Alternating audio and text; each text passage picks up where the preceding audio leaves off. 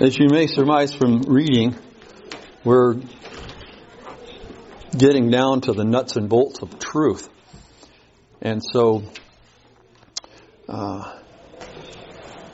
these questions are getting maybe a little more detailed. They've been, I think, kind of general and historic up to this point in time. So did anything stand out that you thought was particularly interesting or difficult or troubling, or anything in the chapter, any of these questions that you had to answer? Were they difficult? Y'all have done a very good job, by the way. So, okay. Seeing blank faces and hearing silence, I will move on. All right. So, what do you do? Okay, we go down. Huh? No, I'm sorry. I was talking to Drew. Drew was like staring at something. I was trying to figure out what it was. Okay. As I say, this is there's a question in there about knowledge coming from experience. So, there's an old expression: the good judgment comes from experience. And experience comes from poor judgment. Except some people just don't seem to learn. Well. Sorry, I just got it. I couldn't figure out. I thought it was like a rat or something on the ground. I couldn't figure out what he was. I thought about putting a different one up there that's similar, where somebody just didn't pass physics, you know. Okay. It's been brought to my attention last week that something I stated 2 weeks ago at best was confusing and even contradictory. So, in one context, I stated that I was certain, that is, theological certainty, of salvation. In another context, I made mention of a debate between Dr. William Lane Craig and an atheist scientist, Dr. Lawrence Krauss, where Dr. Krauss attempted to lead Dr. Craig into a trap by asking Craig if he had absolute certainty that God exists. And Craig answered, no. Okay, so he replied that he did not, thereby disarming Krauss's ploy. And what he was hoping Craig would say was, oh, absolutely. And by doing that, he would have demonstrated for all his supporting audience out there that, yeah, Christianity and religion is closed-minded. It's not based on reason. It's based on blind faith. That's the straw man that commonly comes up. So, but Craig, in replying the way he did, popped Krauss's bubble. And the confusing part that I guess threw some folks off is, as I said, yeah, I would have answered the same way because I'm familiar with this straw man argument, okay? But obviously I didn't do a very good job of making that clear to everybody. So I apologize for the confusion. And if I say something that's confusing or an error or stupid, just tell me, okay? I can say with absolute certainty that I've done all three at one time or another. I've said something confusing or an error or stupid. And so you won't hurt my feelings. I'd rather get things straightened out. Okay? Are we okay? Are we still friends? Good. We're not? Oh. All right. So, with that, let me give you a hypothetical situation before we move on here, because I think we're doing pretty good for time so far. Consider a situation in which you're on trial for a serious crime. Okay, witnesses testify that they saw you near the scene of the crime, and in fact, you happened to be near where it happened. You happened to be there. But you didn't do it. But there's surveillance video that shows someone running from the scene who looks like you. And they're dressed like you, they're wearing the same color and style clothing, and you just happen to be wearing it at the same time. And then there's another video showing you leaving the building and going out in the parking lot, getting in your car and driving away. And shortly thereafter, you're pulled over by the police and arrested. So, you have no proof of your innocence. There was nobody with you. Nobody knew where you were to validate that you weren't there, but you were there. And so, you have no alibi, but you know with absolute certainty that you didn't commit the crime. What are you going to do? In a criminal case, guilt is established on the basis of evidence that there is guilt beyond a reasonable doubt. If you were a member of the jury, would you convict this person?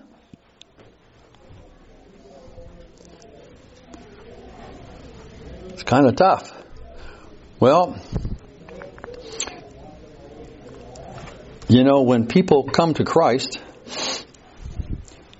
they know, many of them know what happened in their life. And they can say that I have 100% sure that I'm saved. There was a change in my life. I was searching and I wanted to know the truth. And then when I heard it, after hearing everything else, when I heard it, I knew it. And I'm totally confident. There's nothing wrong with that. Nothing wrong with that at all. You know it's true. But not everybody comes to Christ that way. Maybe as a child, you heard the gospel in Sunday school and somebody prayed with you, or mom and dad witnessed to you at bedtime, and you said, "Yeah, I want to trust in Jesus. I want to go to heaven." But then years later, this is all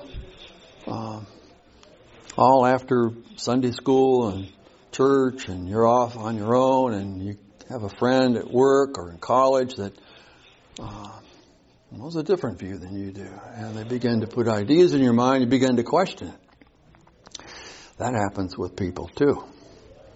Okay, so that's one reason why I think, regardless of where you are in that spectrum, it's good to know that that your faith is reasonable, that it's defendable. Even if at some point you say I don't have 100% certainty. Okay? So we did talk about theological certainty as expressed, though not formally defined, in a variety of ways. In a narrow sense, we just mentioned about salvation, eternal life, establish assurance through a correct understanding of the gospel. And then there's a broader sense in which some Christians argue that we have to accept the existence of God and the truth of His Bible as the inerrant word by means of faith. These are called presuppositionalists. And most presuppositionalists, I'm not going to presume to say all of them, but I think most of them would object to the use of reason and evidence as a means of arriving at these truths. So, would you, Pastor Drew, would that fit with your experience in presuppositionalist? My experience with presuppositionalists is pretty limited. So. Yeah, okay. All right. Well, there's some very brilliant people who base their method of apologetics and all on presuppositionalism. So I'm not going to discount them. And then philosophy, our texts say that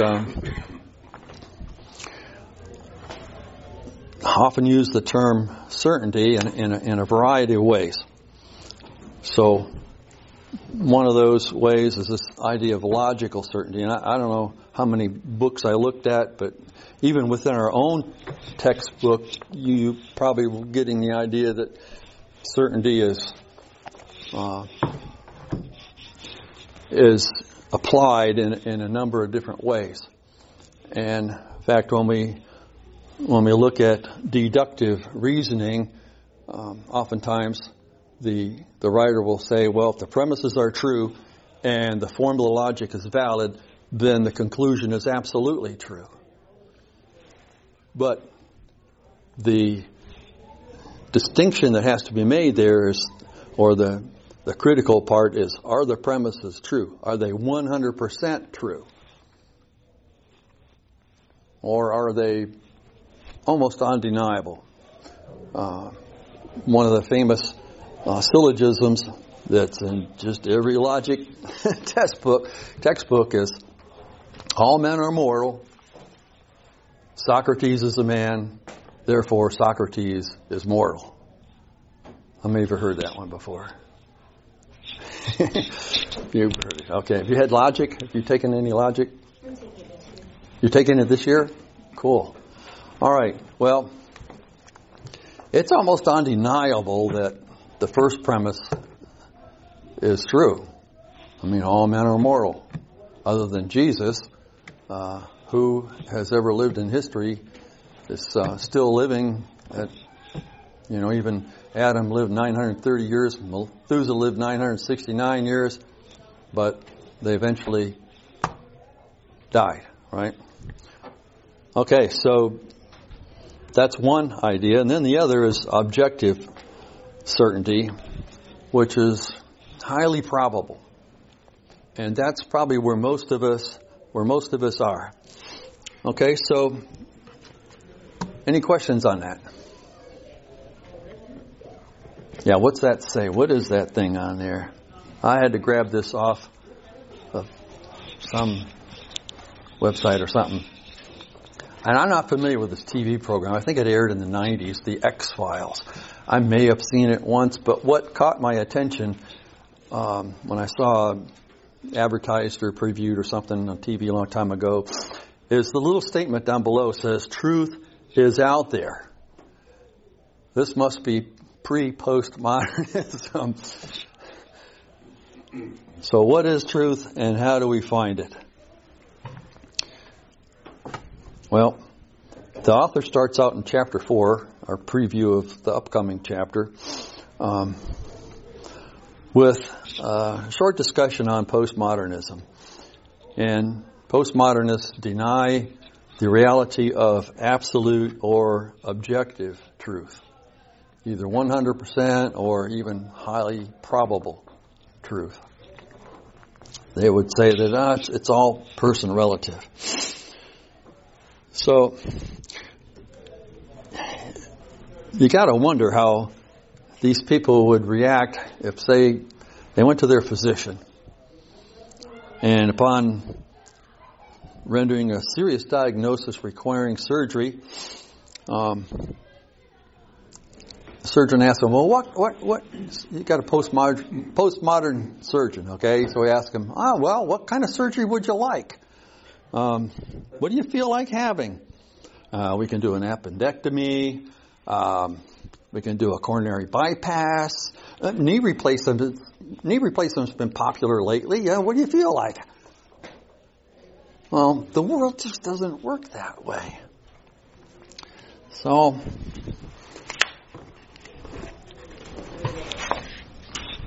we gotta admit that these people are not thinking very deeply, or they have some ulterior motive, because they cannot function consistently with that worldview. And when we look at tests for truth, that will be one of them. And we're going to get into that a little bit tonight. So, the postmodernist rejects absolute truth, but we know that absolute truth exists in the mind of God. One of the things that scientists and engineers and anybody that does any kind of precision type of analysis has to do things according to a certain standard. And just to give an example, I don't have one with me, but we had a yardstick, a meter stick, right? And we're going to measure something. And we're in a laboratory. You've got a 1 liter vial. And if you've taken chemistry, you know that if you fill a graduated cylinder or a graduated flask, that there's a line on it. And it tells you what the content is at that line. It's exactly 1 meter, and it's guaranteed to be within a certain accuracy. But where's the standard? Well, there is a standard for each of the metric measurements, and they're in Paris. And there was I think they're using something else now, but there was a standard meter bar. And that meter bar just is the standard. It's determined by dividing the circumference of the earth by a certain number, and that's the meter. And they get it to, I don't know how many decimal points. So whatever you're using for a standard, in spiritual matters, or even in physical matters, God knows exactly what the distance is. He knows everything, right? He knows the exact dimensions of this book. And He knows them at any given instant, because the book is probably changing in size at the molecular level just due to heat and air motion and whatnot. He knows the position of every atom, every subatomic particle in the universe. To me, that's mind-blowing. But that's God's infinite knowledge. The Bible says it in a much more down-to-earth sense. He says, the Bible says that the hairs of our head, the very hairs of our head are numbered. All of us. Now, I don't give God a whole lot to do now anymore. See, that made his job easier. All right, so postmodernism rejects objective truth. The statement's contradictory. That is, to make a statement that nothing is true is to make a truth statement. Somebody says, well, I can't be sure about anything. Well, about that statement you just made. You sure about that? It's self-defeating, self-contradictory. And we could give more examples. So there are 3, let's move on down here a little bit. There are 3 possible definitions or theories of truth. And these are in your textbook reading for the coming week. The correspondence theory, the coherence theory, and the pragmatic theory.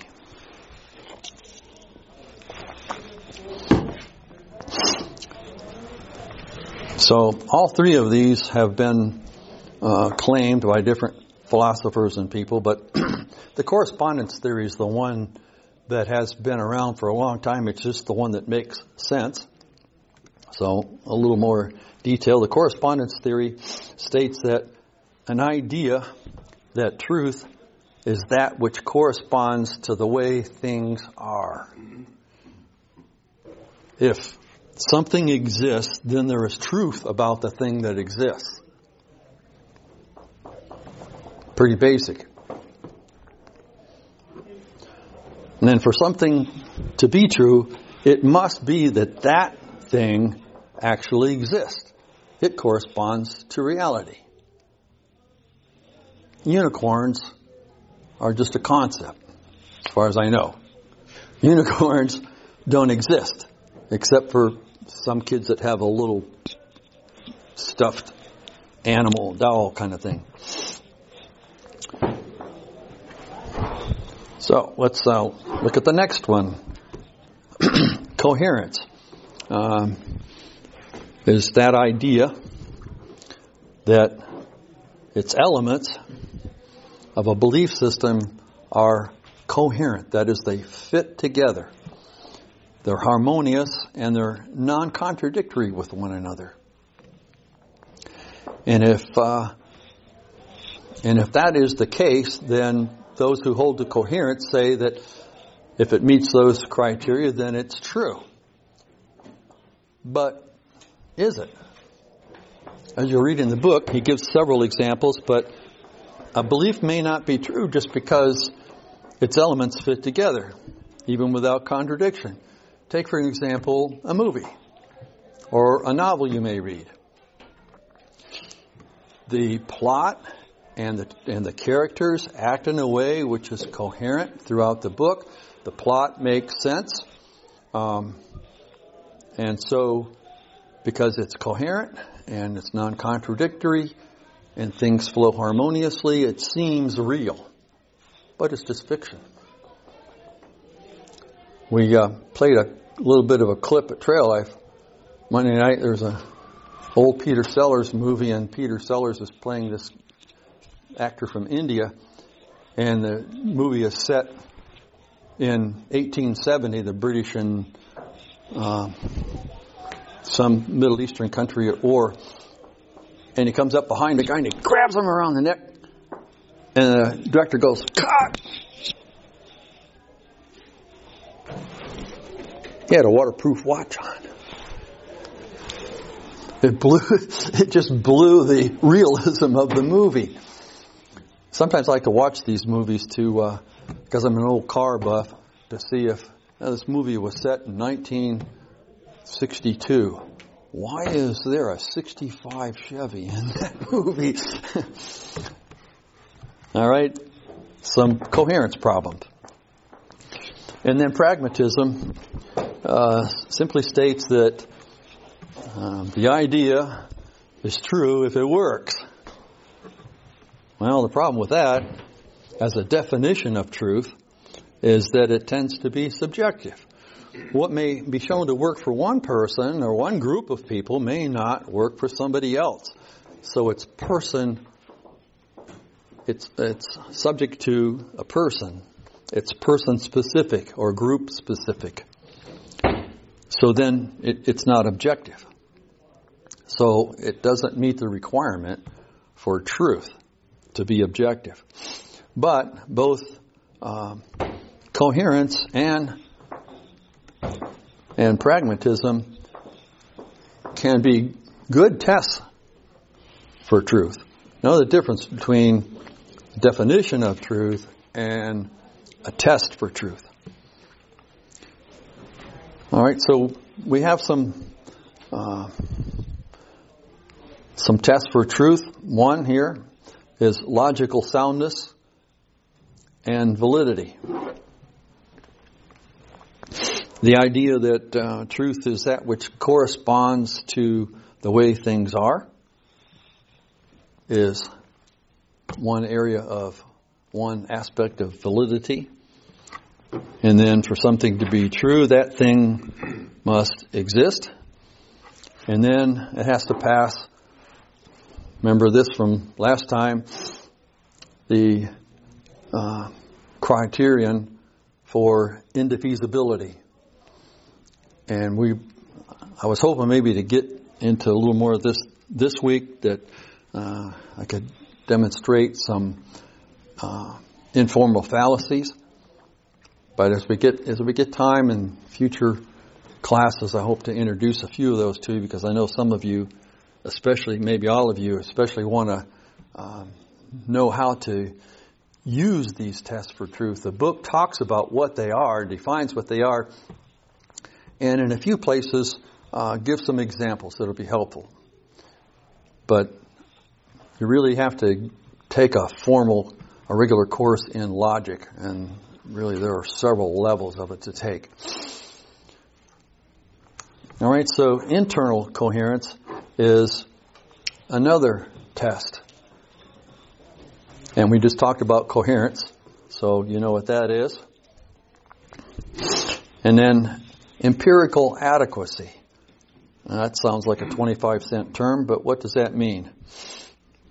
Well, it could encompass several things, but physical evidence, including testimony, documentation, historical accuracy, even statistics.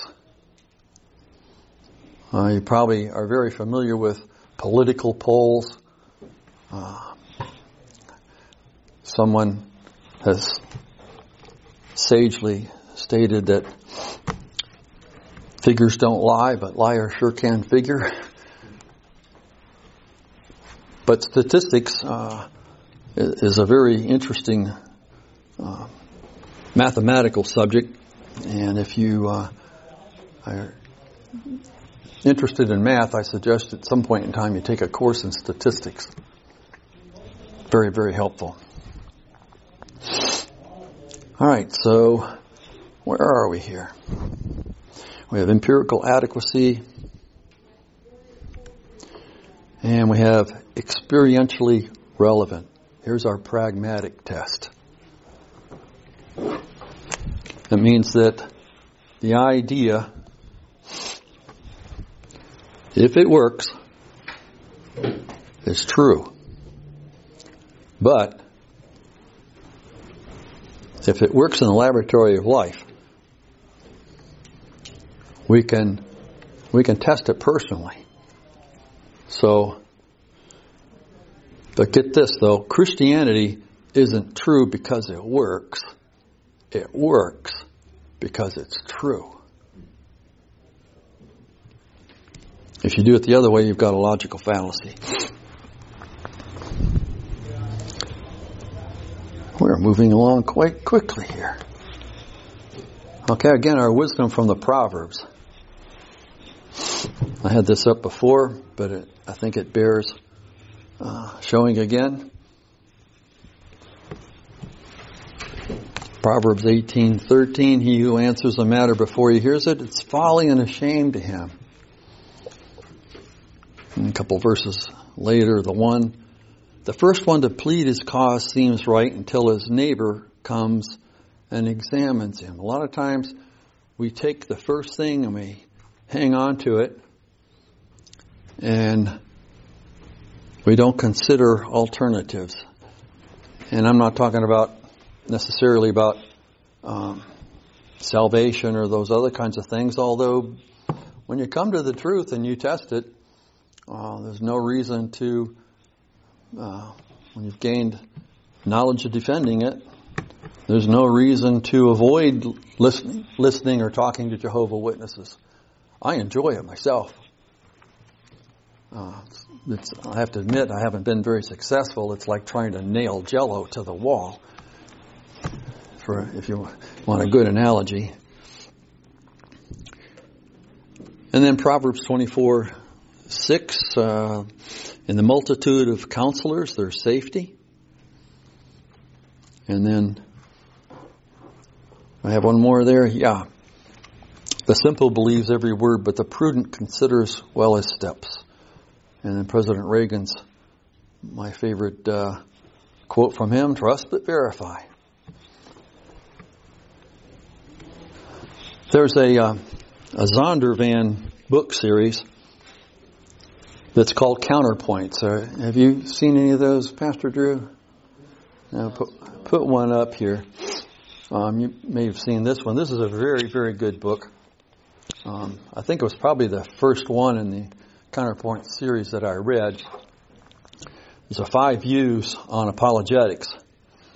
And different Christian philosophers contributed to this book. And the way that it was put together was each of the philosophers. I'm going to go over here where I can read this and point it out. There's classical apologetics, evidential apologetics, and reformed apologetics, and presuppositional apologetics. And then there's one that Gary Habermas uses that has to do with the resurrection. He starts right with the resurrection. Classical apologetics will start with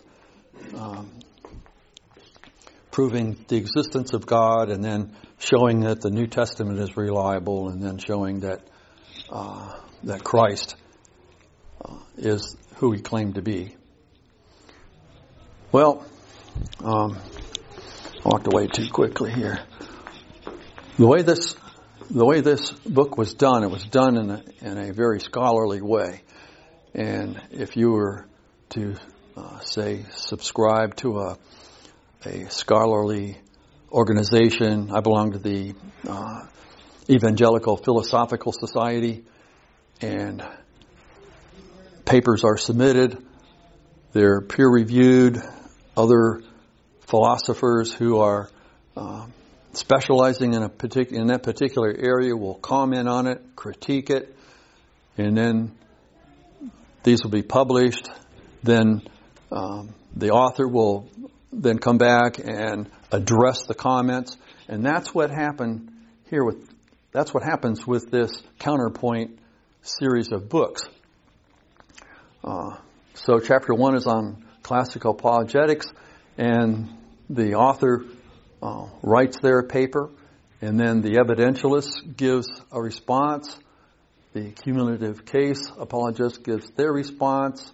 Presuppositionalist gives their response, and the Reformed epistemologist gives their response. And each one of these scholars representing these apologetic methods writes a paper in defense of their view, and then the others comment or critique it. You learn a tremendous amount by getting these different arguments. We talk about logic, we talk about arguments, but we're not talking about an emotional confrontation. An argument is a sentence that puts forth a truth claim. Okay? So there are about, maybe 24 of these. This one I just started to read. There are 4 viewpoints on Christianity and philosophy. And the first author listed there, Graham Opie, is an atheist. Now here's a great way to interact and really get a diverse view. If you really want to be honed, go for the strongest argument that's against your view. Iron sharpens iron. And then another book that I read. These are 3 views on creation and evolution, and the editors realized that they didn't really have it covered well, so they issued a second edition that has 4 views. They've got 4 different authors to contribute.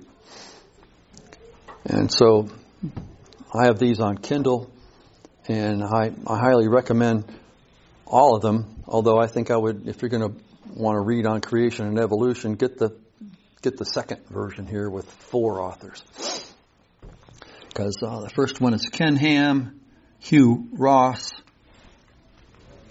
Deborah Harsman, and Stephen C. Meyer. Stephen C. Meyer would represent the intelligent design view. Okay, and then winding down here, say something about epistemological humility.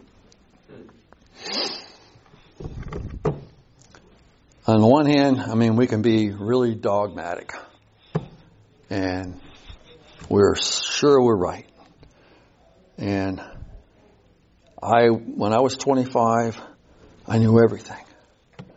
And now that I'm almost 3 times that age, getting closer to it, I feel like I don't know anything. I've been proven wrong too many times. And then on the other end is just total skepticism. And can't blame Charlie for not wanting to kick the football. He's been tricked too many times. So one of the great hazards of being dogmatically certain about something is the tremendous hurdle you set for yourself to change your mind when the evidence leads to a different position. So one's personal investment can be such that pride prevents you from repenting, actually. Think of Festus. What did he say to Paul? Almost you persuade me to be a Christian. But I think he saw something at stake there. Maybe he did come to Christ later. I don't know. But there was something there. I've often pondered over that. Paul gave a tremendous amount of evidence. His own conversion. He saw the risen Christ. All the others. And Festus can only say, almost. Well, there can be a financial investment that you've got. Maybe you own a business maybe someone owns a business that is not exactly a Christ-honoring type of business, and you don't want to give it up because that's your livelihood, and so you reject Christ. And we can give other examples. So, perhaps one of the most famous people that I have here as an example did change his mind, in spite of the fact that he had a scholastic reputation. In fact, the very title on the book says, "How the World's Most Notorious Atheist Changed His Mind." This is the late Anthony Flew. I'll just read a little bit on the back here.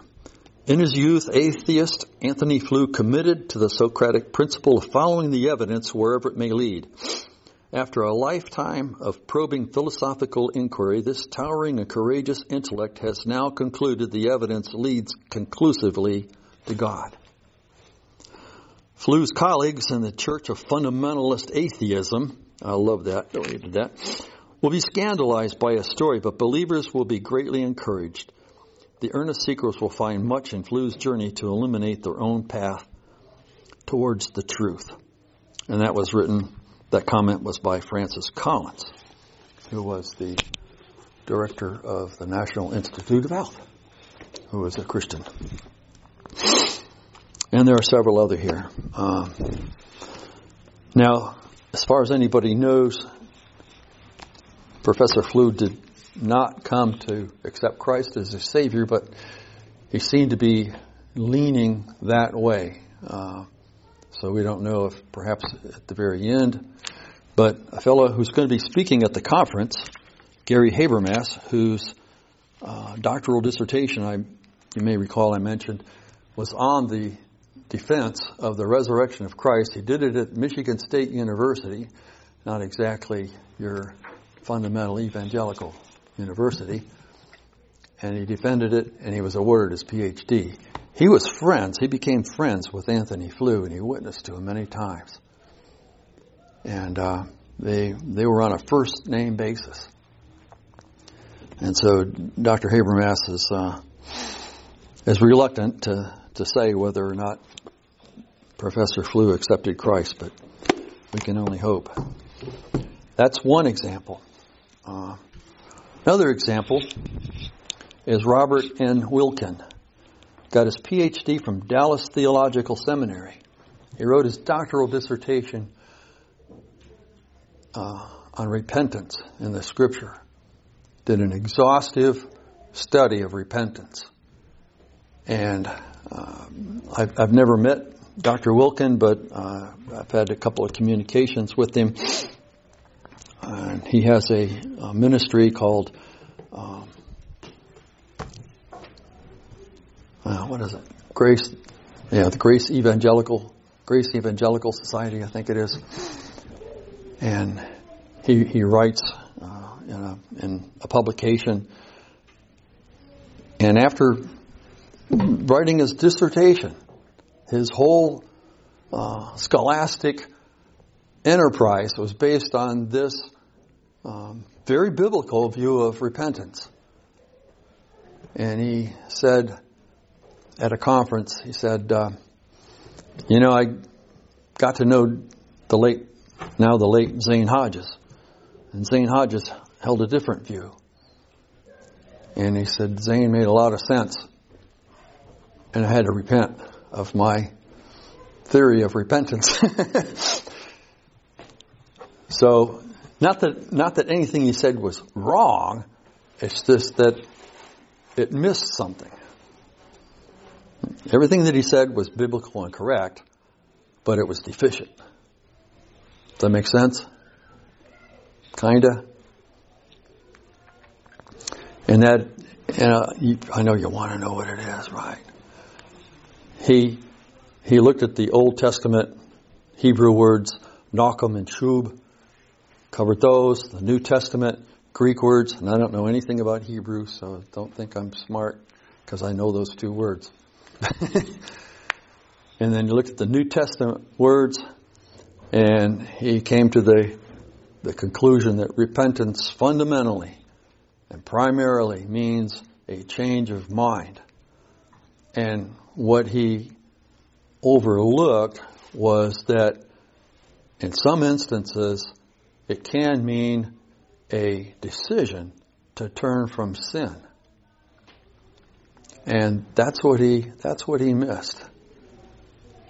Because he was so honed in on just this change of mind thing. Because his goal and all of our goals is to make the gospel clear and not to inadvertently mix works or any of our own merit in with it. And by using that as a filter, you might say, he missed this important point. Okay? One more. Professor Dean Kenyon, an atheist, biologist, author of perhaps the